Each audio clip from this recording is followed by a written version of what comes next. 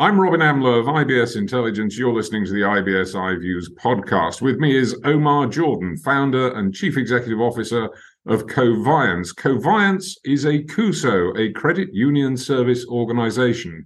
Now, exactly what that is, most people outside of the United States will not know. So we'll begin there, if we may, Omar. What's a CUSO? Well, Robin, thank you for having me. And I'll tell you, most people inside the United States don't know what a CUSO is. And a CUSO is, as you mentioned, acronym for Credit Union Service Organization. In order for a company to qualify as a CUSO, the NCUA, the National Credit Union Administration, that's a governmental body, had issued rules around that. And for you to qualify or have that designation, in today's definition, you must have an investment from a credit union and have over 50% of your customers and or revenue come from credit unions. And for those who do not know what a credit unions are, it's a credit union. I suspect most of your audience does, but similar to a bank. However, the credit union isn't necessarily owned by a private party. It's owned by a membership, a cooperative, a group of people. It's what we would call in the UK a building society. There you go. And if they establish financial institution around that, then that qualifies as a credit union. All right. So you're a CUSO, Coviance, and you're looking to transform the home equity lending process. How are you going about doing that? And I'm not certain how it is on your side of the world, but if you live in America, you can walk into a credit union or a bank, any community bank, and apply for a $10,000 personal loan, just a personal loan, nothing attached to it. It's unsecured loan. You can walk out of there. If your credit qualifies and you make the income that they require, you walk out of there within 30 minutes. However, if you go and ask for a $10,000 home equity loan and put your house as collateral, then it takes 30 to 45 days on average. It's mind-boggling. I'm giving you my asset as collateral, but it takes that long. And so that's what we're trying to disrupt. Can I just ask you to explain why? Why does it take 30 plus days? What are they doing? The good news is that the market and investors and the Fannie Mae and Freddie Macs are considering making changes, but the process hasn't changed since the 70s.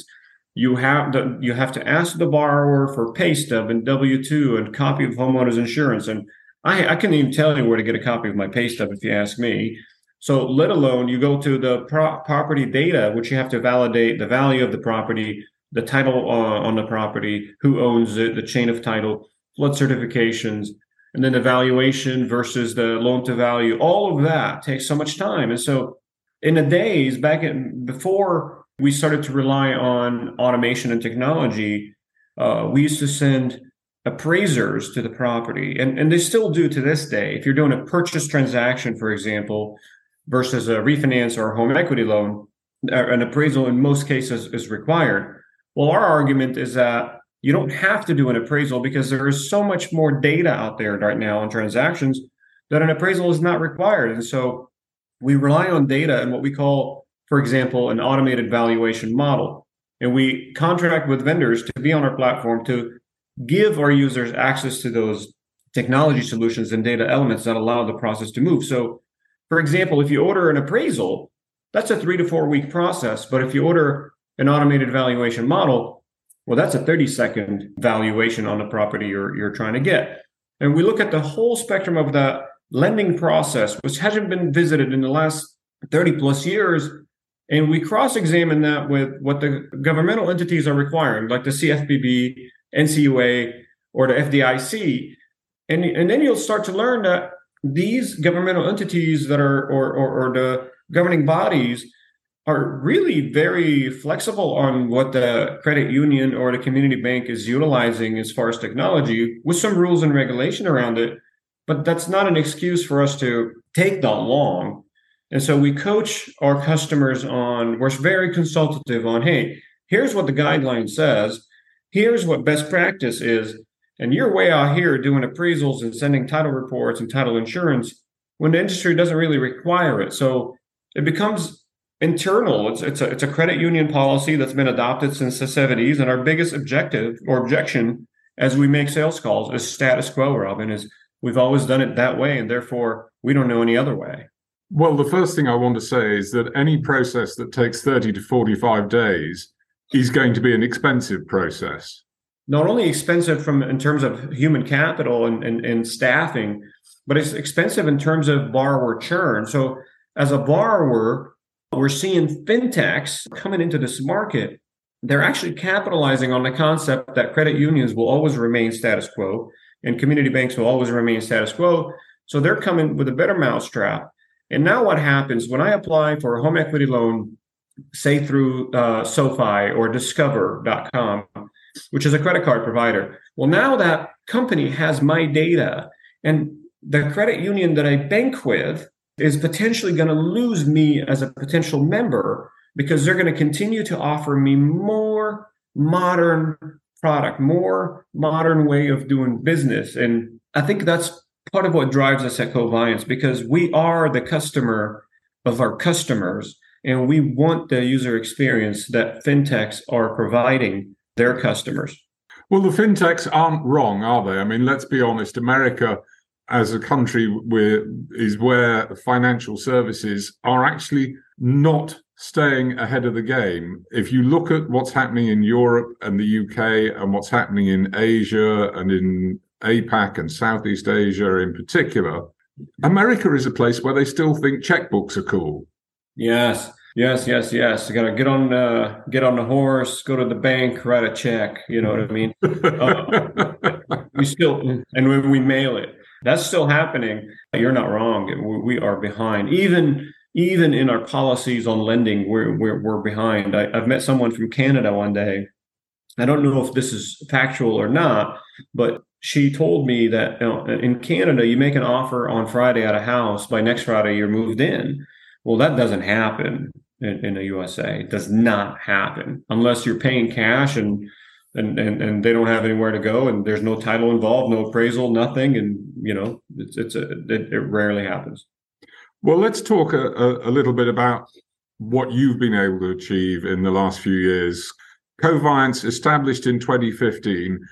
What's the business done over the last 8 years? How have you been able to make a dent in the problem you've identified?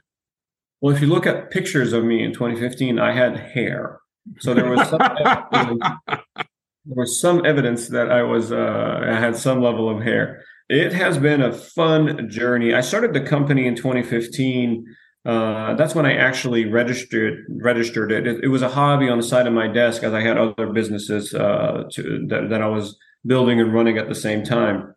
In 2017, I looked at the state of the business and I thought, okay, we have 25 clients, about $400,000 in revenue. I'm going to conferences. My clients and customers and potential customers are loving what we have, and night and day technology between where we're at today and where we were at, in 2015. But that's when I realized, okay, it's time to consider raising capital. And I've never done it before, but I would watch Shark Tank, right? And I'd say, okay, this is how they do it. And I learned how to do that. I made a lot of calls, as a matter of fact. I remember talking to angel investor, venture capital firms, until one of them listened to me finally and I told a story. So we were able to inject about $1.3 million in capital as a Series A, which we took and closed around in March 2018. Two of that investors were credit unions, which made us a QSO.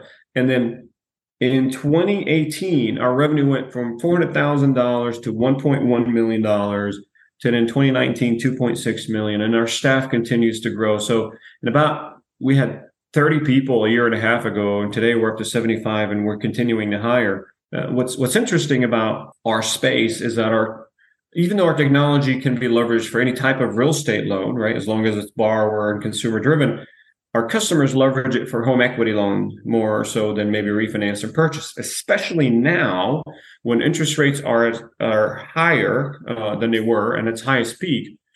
Well, most borrowers in the USA aren't necessarily refinancing their current first mortgage, but they still have credit card debt. They still want to go on vacation. They still have kids to send to college. So they leverage the equity in their home via home equity loan. And our volume we're seeing tremendous amount of volumes go. And in fact, last year we closed nearly $8 billion in home equity loan transactions, or our customers close on our platform. One thing I want to ask you about the company is what you're doing outside of what most people would term as your business, the furrow you're plowing. You have an incubator program for college graduates. This is something I think perhaps that's unusual. We have an unusual team of leadership, and our CTO, Martina Schubert, please look her up. She's on LinkedIn. She's incredible and passionate about, number one, women in technology. So we've got a pretty unique mix of male, female at our company, where I think at some point it was 50% in terms of the development on the developer side and technology side of the business, product and technology. So 50% male, female. I don't know what the stats are today, but Martina was very, very excited about taking kids straight out of college and integrating them with pros, senior developers, senior engineers, to learn best practices, worst practices, and start to develop within and give them that experience. And we pay them in the process. It's not necessarily an internship. They're actually employees of the company. I'll tell you, it's a challenge. It's a lot of work, right? Because you're coaching, you're hand-holding. You have to have some level of human capital dedication to that process. But I love what Martina's done for us as a CTO. She's so passionate about these things. And my plan is to empower the team, because if they're not excited about coming to work and coming to disrupt, every day, which is hard, then the business doesn't move forward every day. And so empowering your people is great. Well, speaking about the business moving forward, what are you going to do moving forward? You've obviously grown in terms of the number of transactions that are going through your platform. What's it going to look like in a couple of years' time? What are your ambitions for the business? Every company goes through stages of growth, and I feel like we're going through this unique stage of growth where we start to consider potential M&A opportunities, where we acquire companies to join us. And we're constantly looking for, do we buy, build, or rent? Because we want to look at the entire lending process, and not just for home equity, and start to journey with the borrower from pre-application to post-application. And so when somebody's on Pinterest looking for bathroom remodels, well, we want to be in front of that borrower via the credit union or community bank's white labeled, marketing content to drive them towards that. Our objective is to help our customers maximize their TAM, their total addressable market. And so if we can continue to build technology solutions and enhance their processes to maximize that potential, then that's where we're headed. Thank you very much, Omar Jordan, founder and chief executive officer of Coviance.